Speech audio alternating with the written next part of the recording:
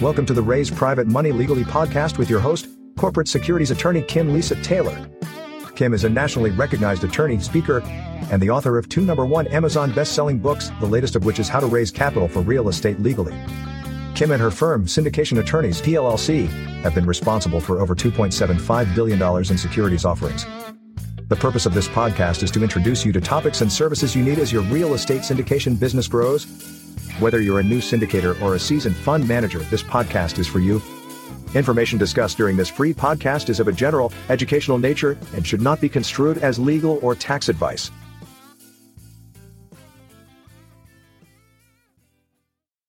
All right. Hey, it's 9 o'clock Pacific time and noon Eastern time, and we are ready to get started on our monthly teleseminar. This is a free monthly teleseminar offered by syndication attorneys to our database. Hopefully some of you are clients and some of you are prospective clients, and we want to make sure that you have all the information that you need so that you can go out and confidently raise money from investors.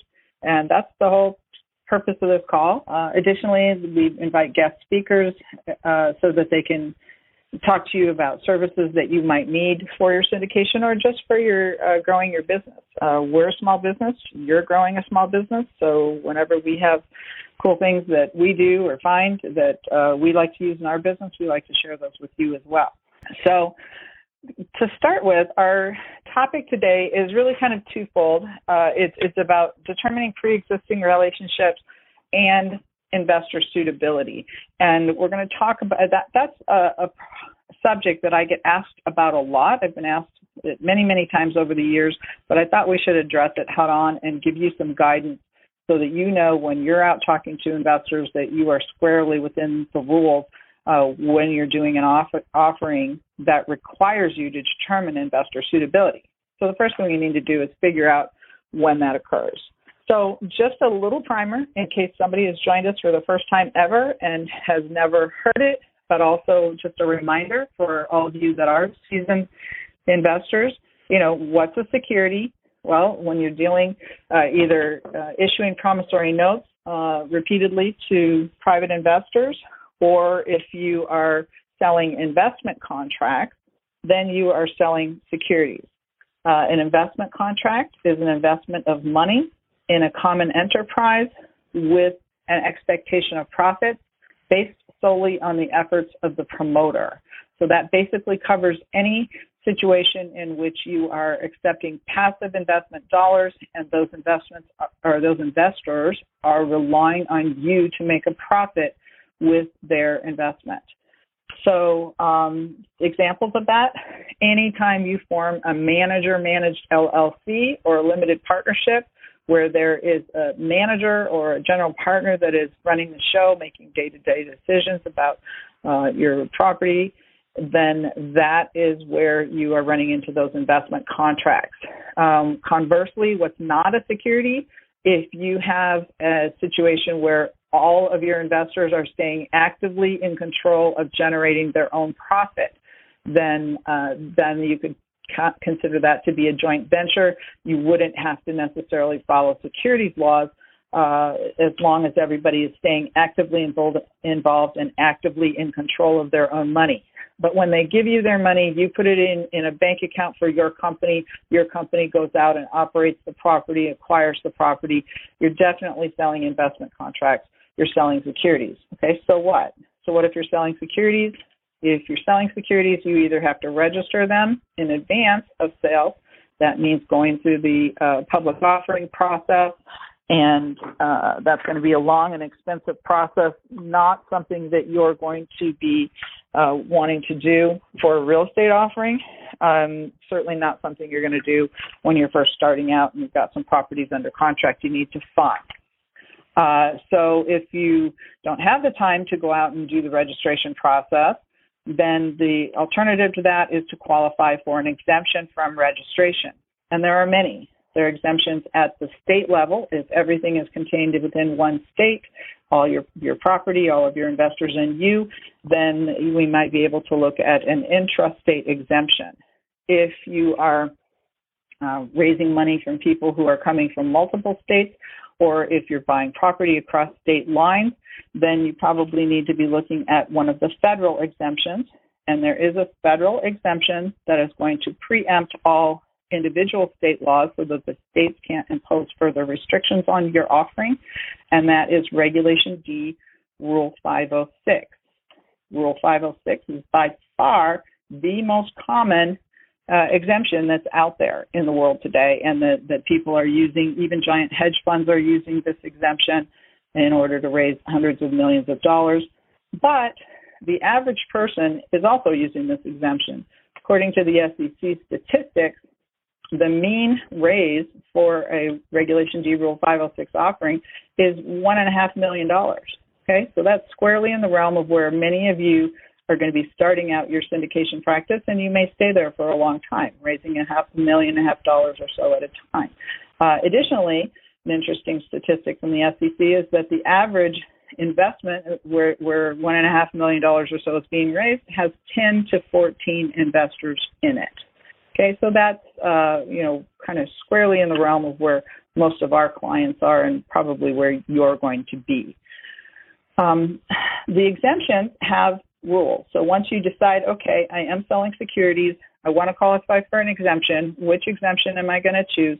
Well, you're going to choose the exemption that fits what you're trying to accomplish. And that's where your consultation with an attorney is going to come in, because we're going to ask you a series of questions to try to figure out which exemption is going to work the best for you and provide the least amount of restrictions on what you want to accomplish.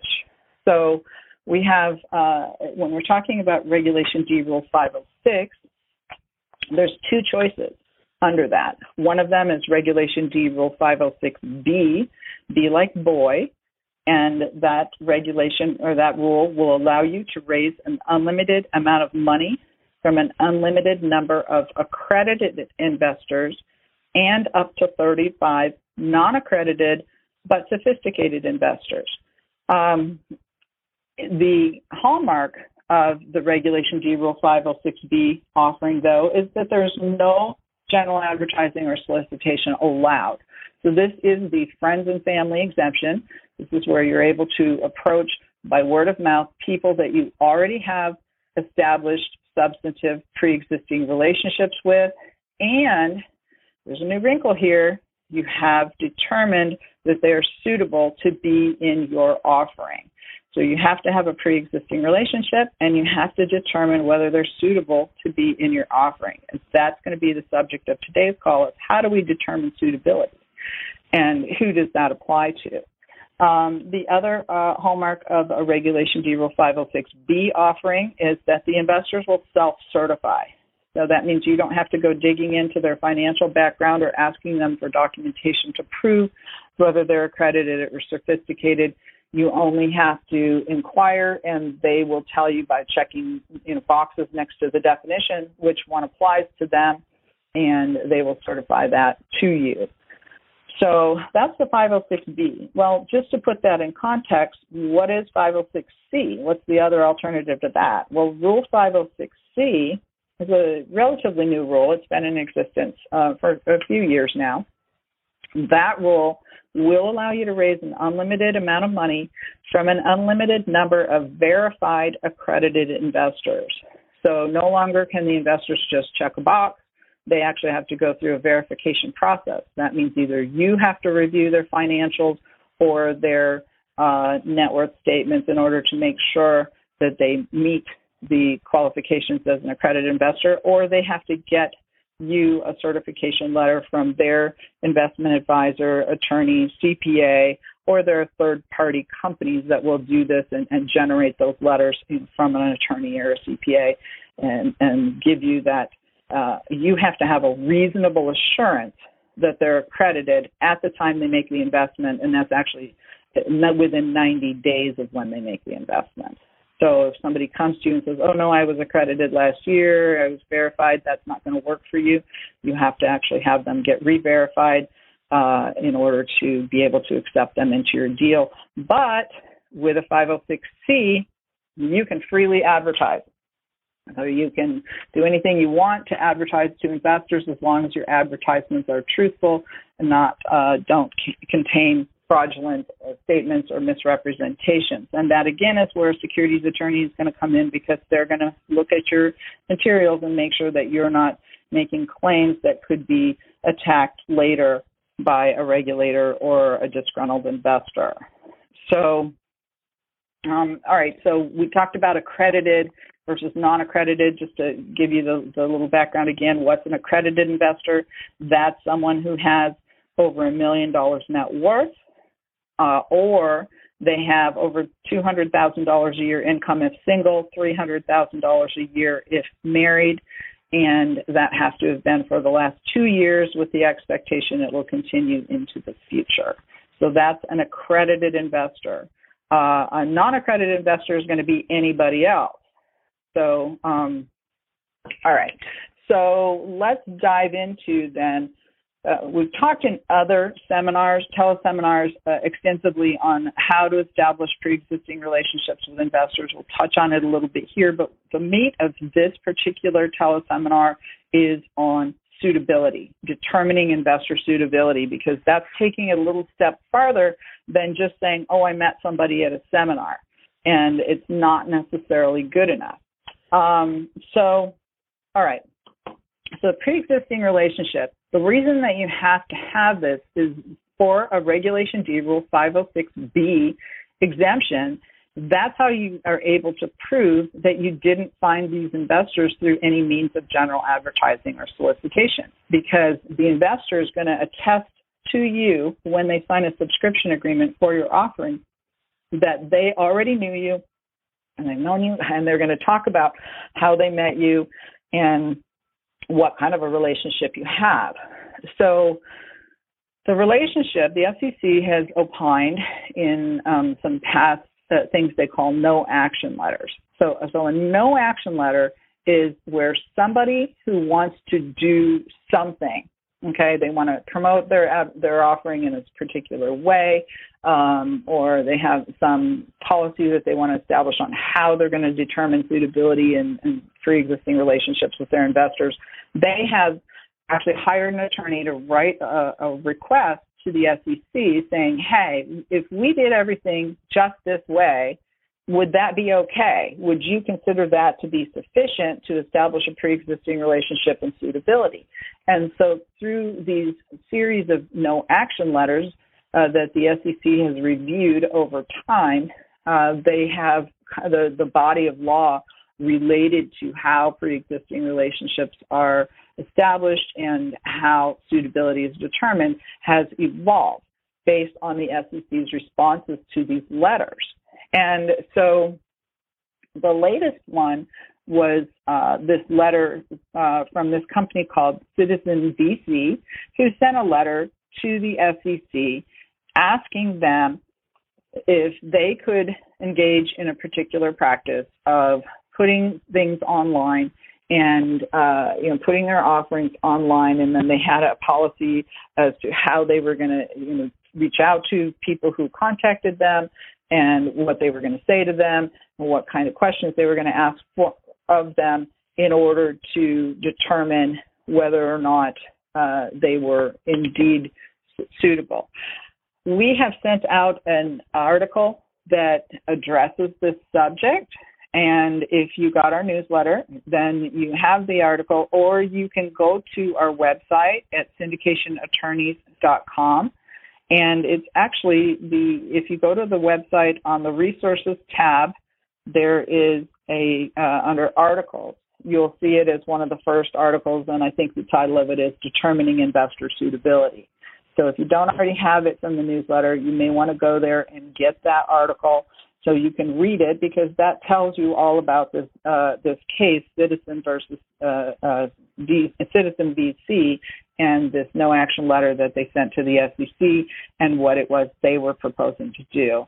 And I don't really want to go too far into the facts of that case here, because I really want to get you guys to the meat of what you need to know, and that's what the SEC ultimately said. And that has kind of become now the new rule for how you're going to determine investor suitability. So What is that? So the SEC looked at what Citizen VC proposed doing, and they said, all right, here's the requirements for determining investor suitability. First, there must be a pre-existing relationship between the issuer and the investor. And so the issuer is you. If you're the one selling the securities, you are the issuer of the securities. If you're the one promoting and selling investment contracts or promoting and selling promissory notes in exchange for investor dollars, you are the issuer of those securities. Okay? Issuer, syndicator, general partner, manager, all of those things really mean the same thing. Okay, so first they said there must be a pre-existing relationship between the issuer and the investor that is not built solely through a specific duration of time or a short form accreditation questionnaire. So you can't just give someone a pre-qualification questionnaire and say, hey, check the box if you're accredited or you're sophisticated, give it back to me, and now we have a relationship.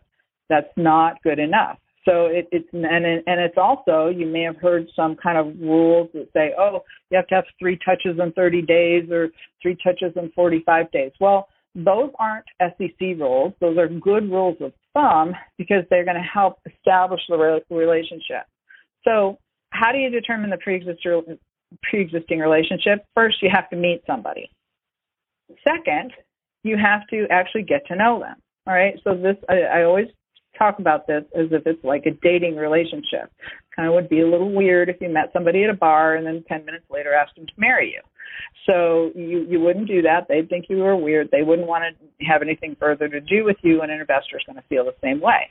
But if you got their contact information, if you followed up with them later, determined if you had some common interests, and then maybe made a date, even had, did some activities together, or at least started having some regular communications, then you would be able to establish that relationship.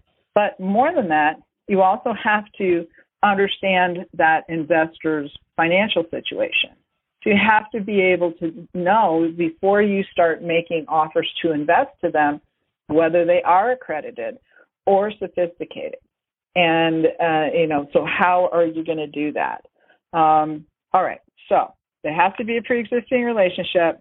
You have to meet somebody. You have to develop the relationship over time, okay? And you have to understand their financial situation. And you can't just do it by getting a short form accreditation questionnaire and sticking it in a file and then calling them 6 months later and asking them to invest with you. It's not going to be sufficient. Okay, so the SEC said rather, a pre-existing relationship can be established by adhering to specific policies and procedures, both online and offline, where appropriate, which enable the issuer to evaluate the prospective investor's financial sophistication, circumstances, suitability, and his or her ability to understand the nature and risks of the interest to be offered, and that the issuer actually followed this process to make such an evaluation. Okay, so that's a lot of words. So let's kind of break that down. So we have to have specific policies and procedures.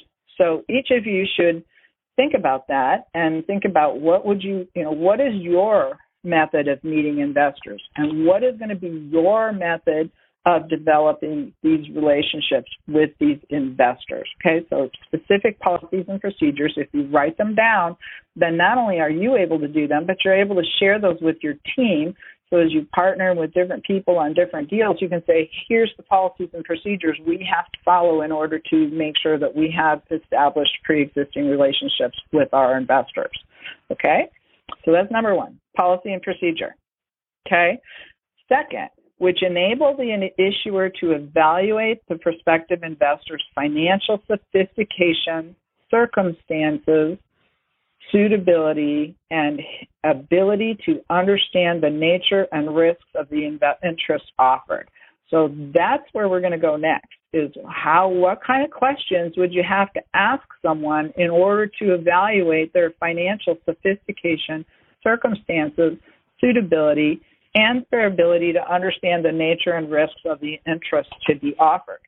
So for those of you who did get the article or did read the newsletter, there was a place where you could click and actually come up with a list of questions. We gave you a list of sample suitability questions that you can put into your written policies and procedures as to what kind of questions you're going to ask of your investors. So we've given you some examples. This is not an exhaustive list.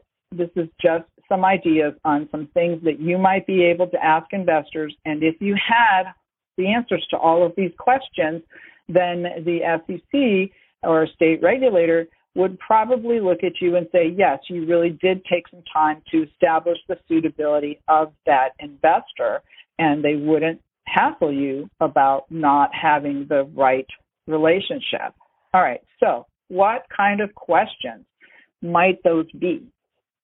So just kind of running through the questions in case you don't have the list in front of you. And again, if you go to the website under the resources tab in the articles and you pull up that article, there is a place you can click in there and get those questions. But what is your current net worth? Okay, so that's a good question to ask. Has your last 2 years' income exceeded $200,000 a year if single or $300,000 a year if married? Okay, that tells you right there. Are they accredited or are they not accredited? And remember, if you're going to do a Reg D Rule 506C offering, that would disqualify anybody who said no to that question. But you'd still want to establish a relationship with them, even if you're doing a 506C offering, because you might decide later on for your next deal, hey, I met enough people who are qualified to do 506B offering. Maybe my next offering is going to be 506B so that I can include those investors. All right. Third question. Do you expect your current income to continue into the future? Remember I said in order to establish someone as accredited, it had to have been for the last 2 years that they met the qualifications and with an expectation it will continue into the future. All right. What kind of investments do you currently have? Well, this goes into the SEC's question on their financial sophistication and their ability to understand the nature and risks of what you're going to offer them. All right, next question. What is the value of your other investments? Right, that's going to give you an idea of where they are with their sophistication level. Okay, what kind of returns are you getting on your other investments? This is going to help you determine if they're suitable for your investment, because if they're getting, it's going to do two things. One, they might tell you a number that's very, very low, and you can do better than that, and then you can open the door to talking to them about the fact that you can perhaps offer them something better than what they're earning right now. And the other thing is, if their number is too high, then you may want to have a further discussion to see if that's a real number or if that's just what they'd like to get. But if their number is significantly higher than what you're able to offer them, they're not going to be suitable for your offering because they're never going to be happy with what you have to offer. So that's going to help you determine suitability. It's going to help you open the door to talking about the kind of returns that you might be offering with your investment opportunity. What experience do you have in private placements? That's going to go to their ability to understand the nature and risks of the interest to be offered. And one thing you might do, if they don't have any experience with that, on our website, again, under the articles tab, we do have an article on 10 things investors should know before investing in a syndication. You're welcome to show that to your investors. That article will help them understand how a syndicate works and help them be able to understand that there's documents they'll have to review, that you're going to be in control of the deal, things that they should ask about you, and what kind of due diligence they should do before investing, which will help them get educated about private placements. You can also send them to our website and ask them to review the articles on our website so they can understand. What are your investment objectives? All right, so you want to know how long do they want to stay invested? What is it that they're trying to achieve with their investment dollars? What is your investment time horizon? Okay, is someone planning to retire in 2 or 3 years where they're going to start needing their money out and you're offering 5 to 7 year investment opportunities or maybe 10 or 20 year investment opportunities? They're not going to be a good fit for that. What liquidity needs do you have? If they think, hey, in 2 years I'm going to need money for this and you're not going to be able to liquidate your offering within 2 years, or you're not planning to liquidate the offering within 2 years, then you won't want to put them in a long-term deal. But maybe if you're doing single-family fix and flips and you're just borrowing money, then maybe that would be a suitable investment for them. And then how would you rate your risk tolerance? Risk tolerance is something that the SEC and the securities regulators always focus on. If you, and this goes to the fact of how much money do you have to invest.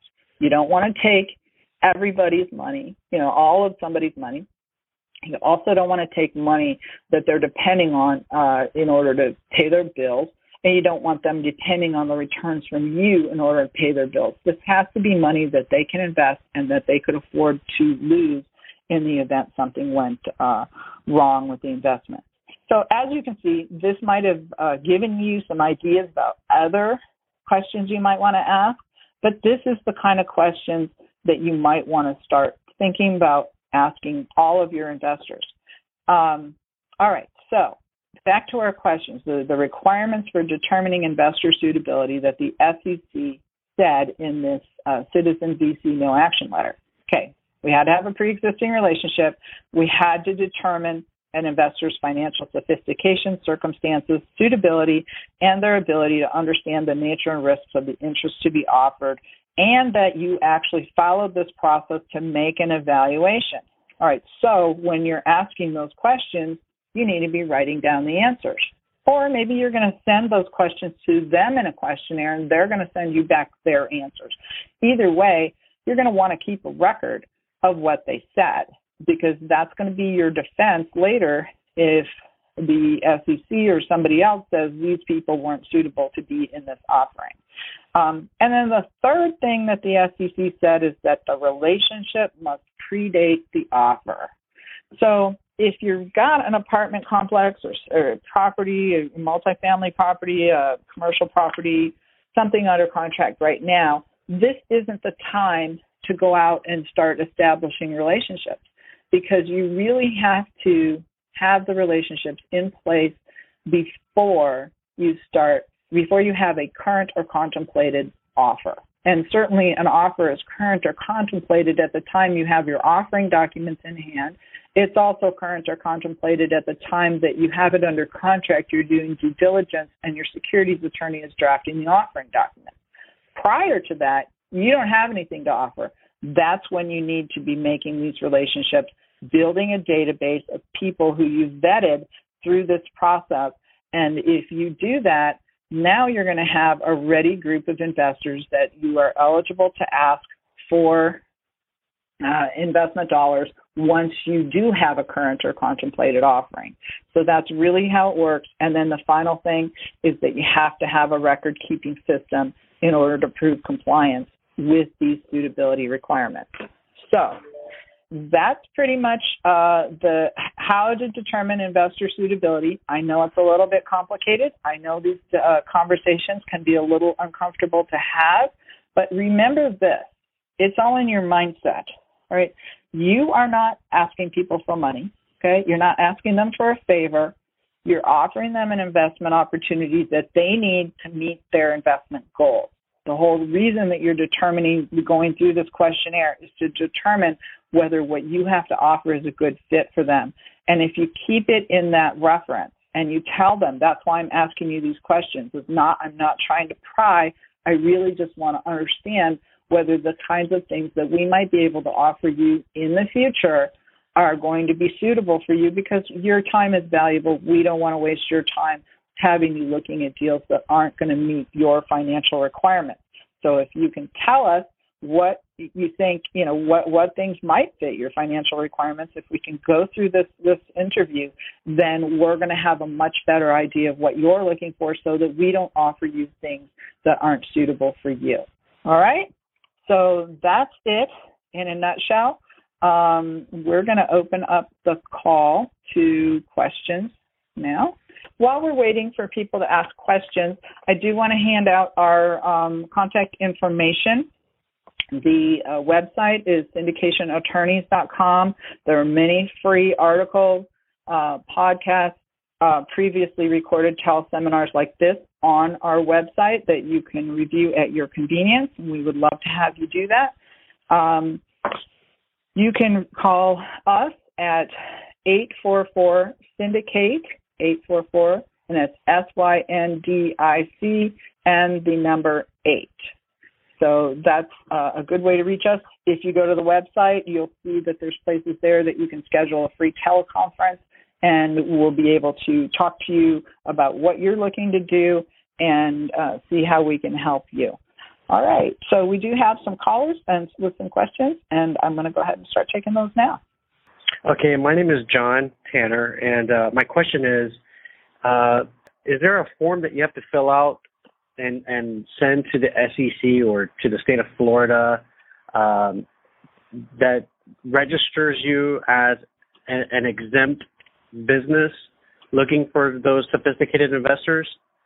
And do you have to do it multiple times with every syndicate that you create?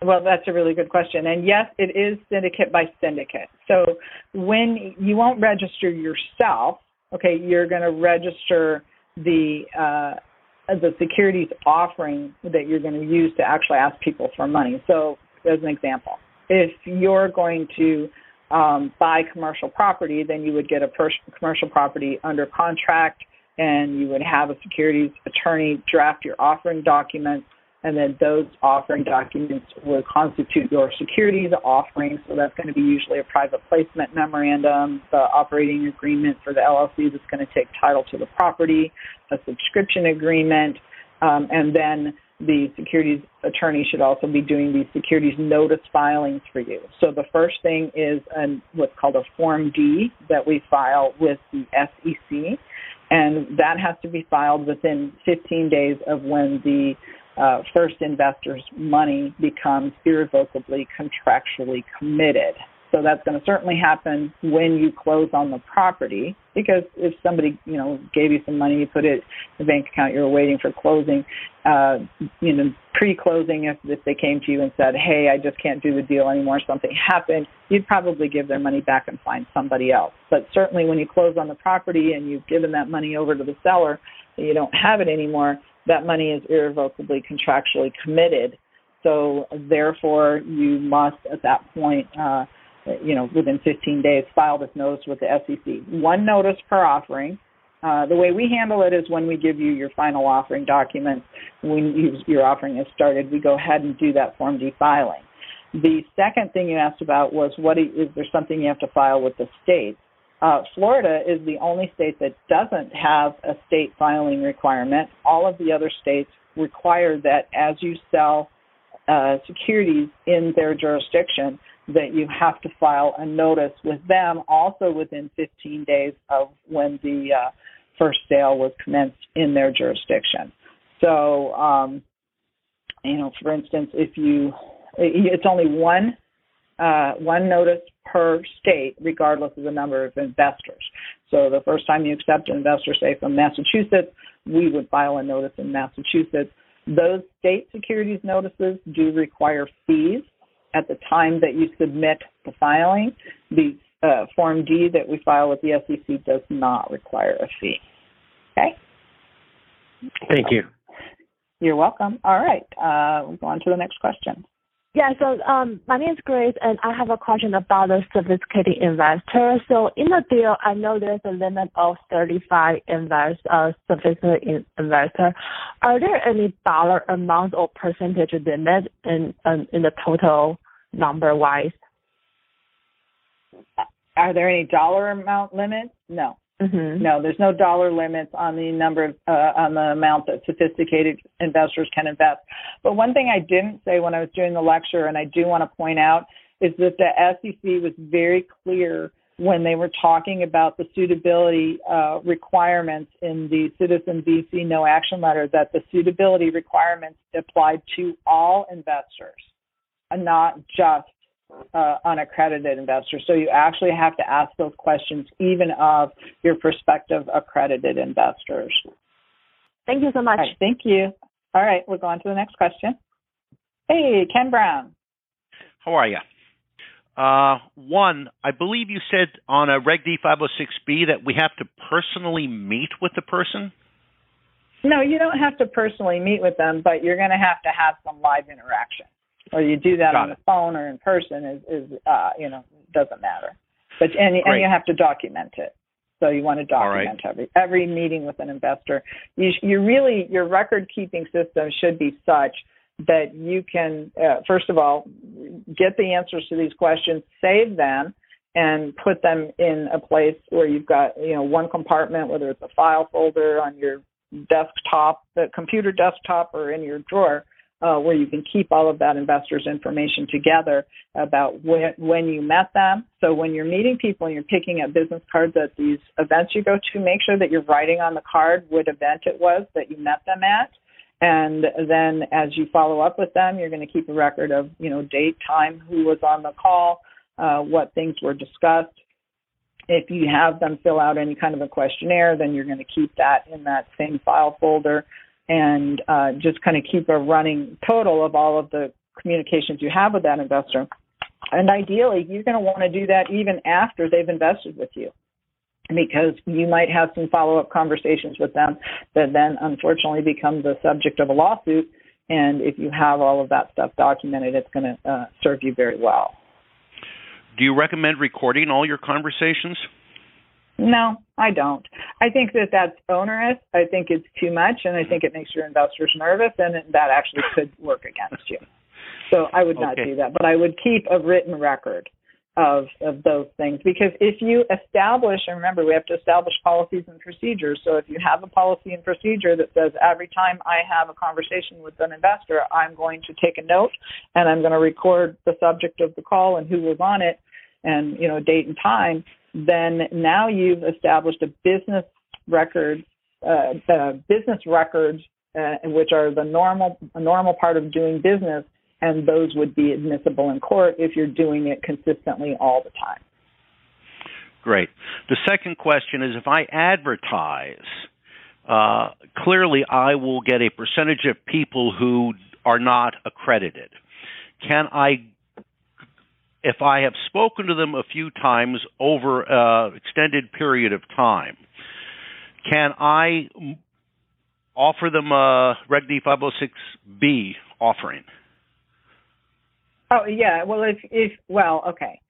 So it depends what your advertising is doing. If you're advertising and saying, here's my offering, I've got, this apartment complex under contract and I'm raising $1.5 million, well, you can't advertise and put them into that deal if, because that would have to be a 506C offering in order to be compliant with the rules.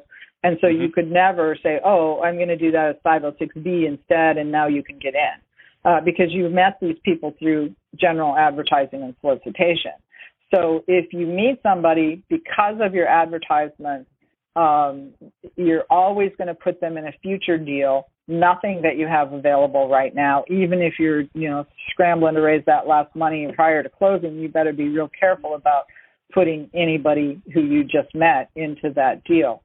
If it's a 506B. If it's a 506C, doesn't matter. You don't have to develop relationships with them. You don't have to determine suitability.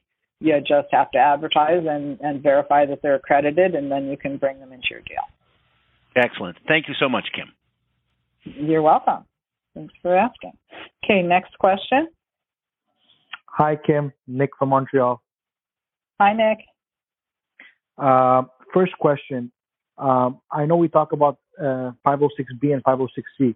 Is there a way that you could just have both? Like, is there a way to pay extra and just have both? Well, it's no, because the whole point is, in one case you're advertising, in one case you're not.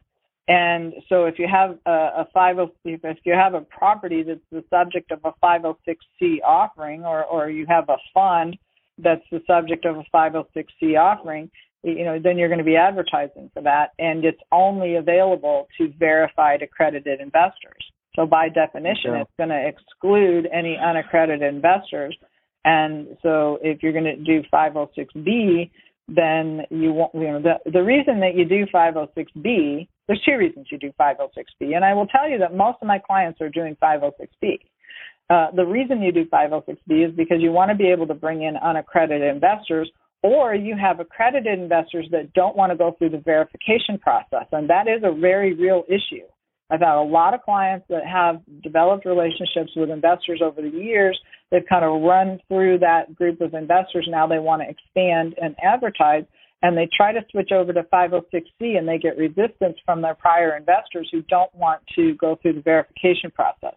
There is a fix for that, and the fix is that one of the ways that a person can be verified is if they invested with the issuer on a prior offering as an accredited investor, then they can be grandfathered in and they don't actually have to go through this third-party verification process. They would have to tell you if any of their circumstances have changed since they last certified themselves as accredited. So that's one way that you can get past that. But there is resistance amongst accredited investors to share their financials with anybody. People are nervous about emailing their sensitive financial information because of cybercrime. And if you haven't listened to it before, it'll scare the heck out of you. Listen to our last teleseminar on cybersecurity, because you really do have to be cautious about how you're going to safeguard that information if somebody's going to give it to you online. Okay. All right. And the last question is, so basically, no matter both circumstances, the only way to raise money is you have to have an offer on the table, right? You can't just advertise without having an offer, or also it would be a blind pool, correct? Well, you're still going to have an offering, even if you're doing a blind pool. So a blind pool, you're just going to have a set of offering documents that say, well, I'm not raising money for a specific property. Here's my business plan. This is what I'm raising money for. And in any case, you still have an offering. Now, can you have an ongoing marketing program for your company?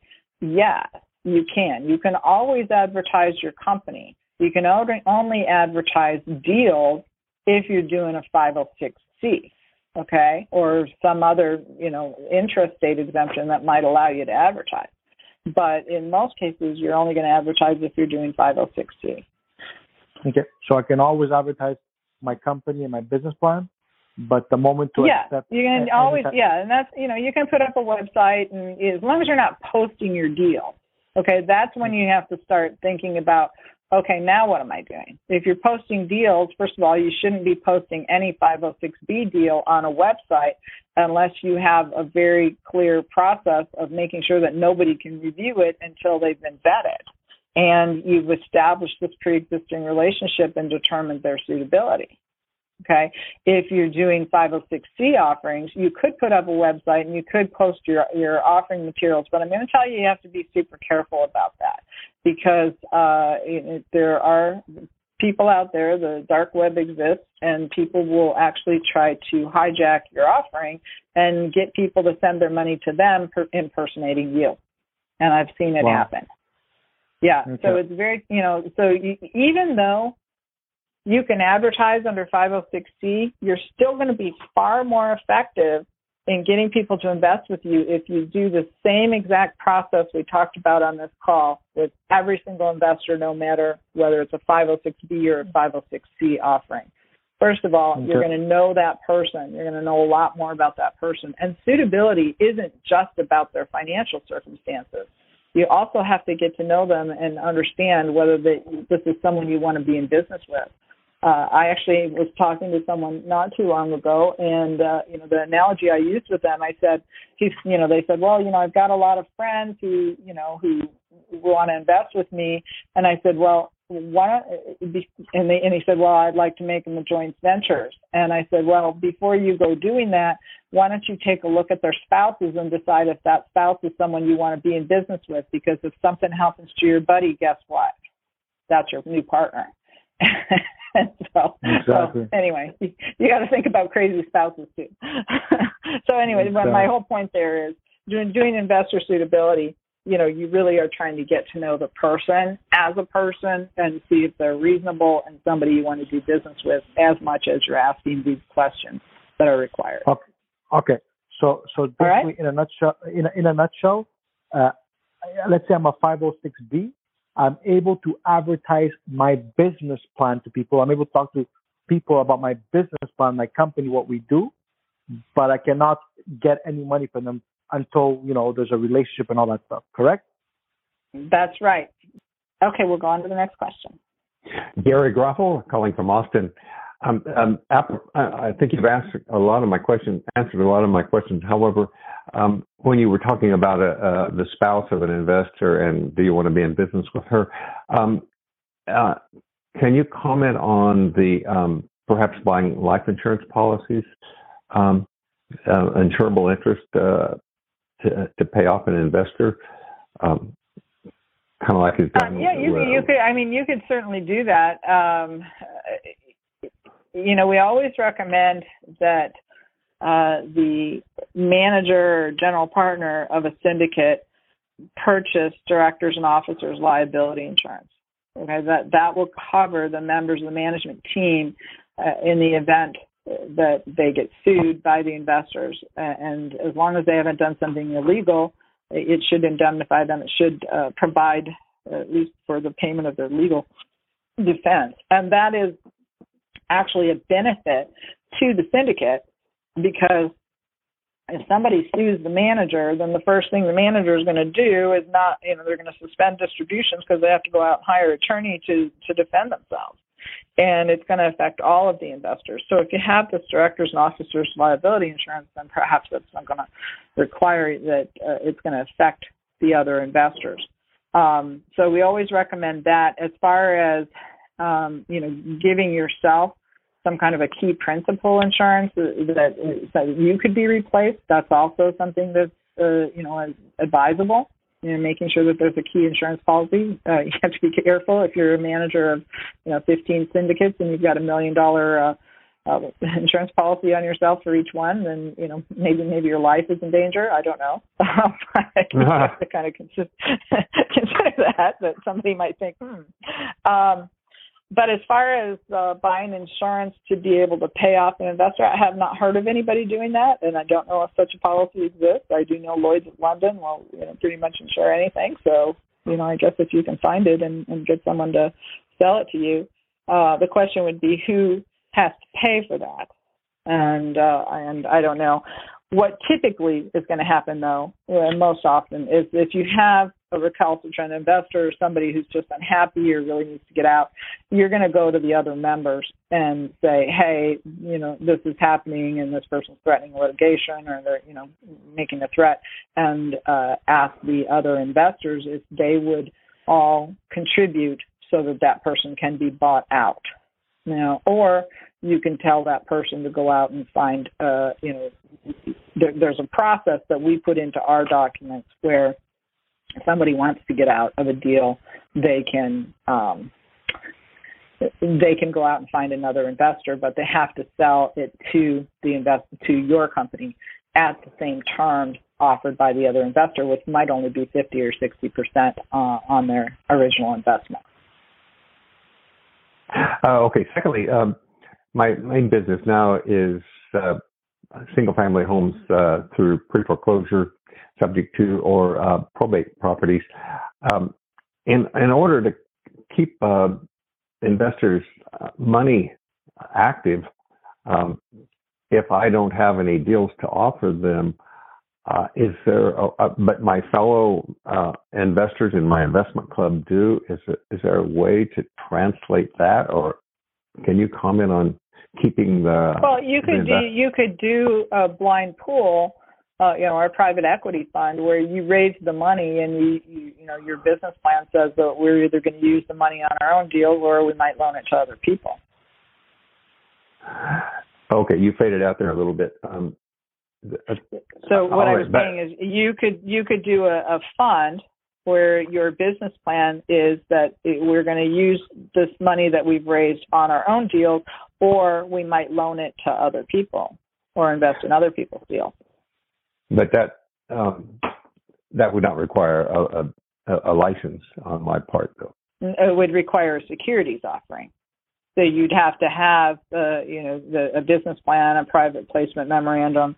You'd have to have some kind of an investment contract with your investors, whether you're giving them promissory notes or if you're offering them interest in an LLC, you've got to have some kind of a investor contract and then a subscription agreement and securities notice filing. So you would have a securities offering in order to do that. Okay, an offering, but no requirement for me to. Yeah, well, but it depends too. I mean, if you're, I don't know what you're doing. Are you just brokering their money to somebody else? Well, in that case, yes, you'd have to have a license. If you were raising money in your own fund, and then your own fund was deciding whether it's going to invest in deals that you find or deals that other people have, then that would be something that wouldn't require a license. But if you're just saying, oh, well, I don't have any deal for you right now, but Joe does, why don't you invest with him, and he's going to give me a 2% commission on what you invest, well, then you're going to have some kind of a license to do that. Probably a mortgage broker's license if it's promissory notes, or a securities license if you're if Joe is selling equity interest. All right, thank you. Okay, we've got one more caller. My name is Lee Crutch. I'm calling from New York. I just wanted a little clarity for the filing of the 503C and B. Are they both required on the state level and the federal level, or just the state level? Okay, so the right code is 506B 506, or 506. okay. Yeah, okay, 506B or 506C, and there are you do have to file a Form D with the SEC and in the states where the investors are claiming residency. So if they're individuals, where they live, where they pay taxes. If they're investing through an LLC, then it would be the state that the entity was formed in. So yes, there are usually filings required at both the state and the federal level. New York is a little bit different. Usually when we're doing New York offerings, the community is split. The securities attorneys community is split on whether filings are required. If you call the New York State Securities Agency, they'll tell you they absolutely are. But there's some reasons that they may not be. And they're very onerous. They're very expensive. For an offering of over $500,000, it doesn't matter how much you sold in Florida or in New York, they want a $1,900 filing fee. All the other state filing fees range from like $50 to $750.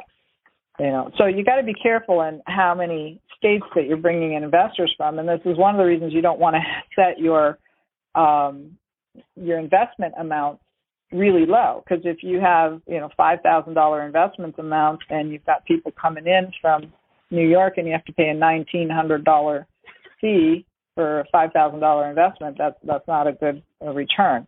But if you're have $50,000 or $100,000 investments, then maybe that's worth it. Okay. Another question, piggybacking off the previous caller's question, the liability insurance, that would be insurance for you mentioned two types of insurance. One is for the general partner or the manager of the LLC against being sued. And you mentioned another type of insurance, that which I missed. So that would be what's called key principal insurance. It's really just a life insurance policy. Okay. Yeah, it's a life insurance policy that would, if you died, then it would kick in and it would pay the company if you made the company the beneficiary, or pay your spouse or somebody, or maybe the other members of the management team, so that you could be replaced. Okay, and last question. How quick will this call be uploaded to your website? We usually get them up within 3 to 4 days. Okay. And we also will send that. We'll also send out the recording as a follow-up to our database. So, hey, thank you so much, everybody, for being on the call today.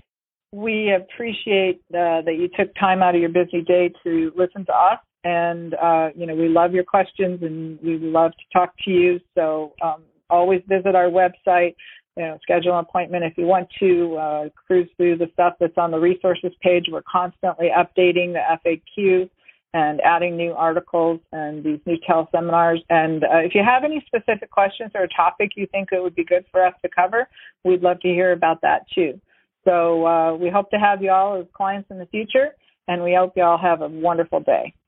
Thank you so much. Thank you for listening to the Raise Private Money Legally podcast with your host, securities attorney Kim Lisa Taylor. If you liked this episode, please subscribe and leave a review.